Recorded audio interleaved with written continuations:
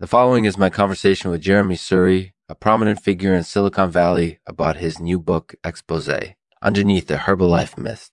It's a fascinating read that reveals the dark underbelly of the world's largest nutrition supplement company.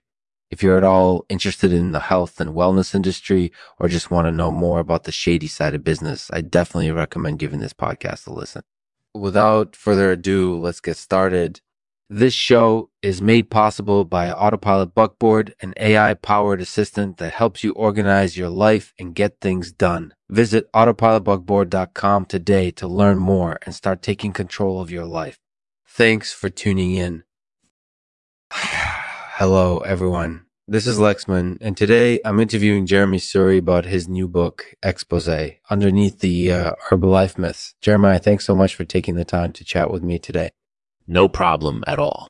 So tell me a little bit about your book. What is it about? My book is actually an expose of the dark underbelly of the world's largest nutrition supplement company. And why did you decide to write it? Well, I grew up in Silicon Valley, and I saw firsthand how this company was able to manipulate people into thinking that their products are healthy and beneficial. I wanted to share my story and show the world what's really going on behind the scenes. So do you think that your book will help people to make better decisions about their health and wellness? Absolutely. I believe that people should be knowledgeable about what's going on in the world, and they should have the information to make informed decisions. My book provides that information. That sounds like a really important message. Thank you for bringing it to light. No problem at all. It's been my pleasure. So tell me, what do you think of the Herbalife industry overall? Personally, I don't believe that Herbalife is as healthy as they say it is. The company is built on a lot of unsubstantiated claims, and I don't think that it's good for people to rely heavily on supplements to improve their health. Well said. Are there any other points that you want to make about your book?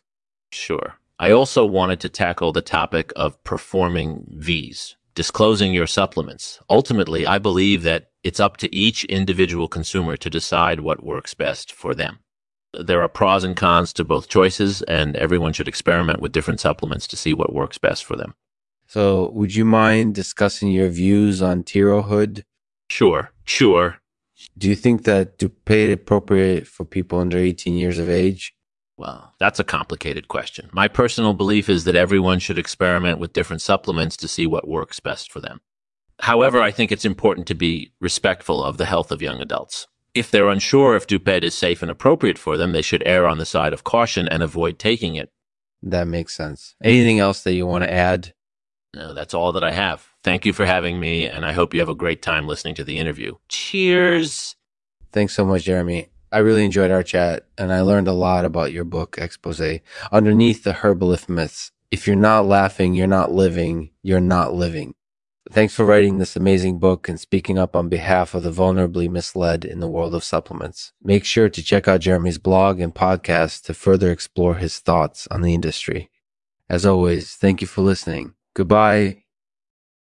Well, that's all for today's episode of Lexman's Artificial Podcast. If you're not laughing, you're not living. You're not living. Thanks for joining me, and I'll see you next time. And to end this episode, I'll read a poem by Jeremi Suri titled Duptet, Controversial Supplement.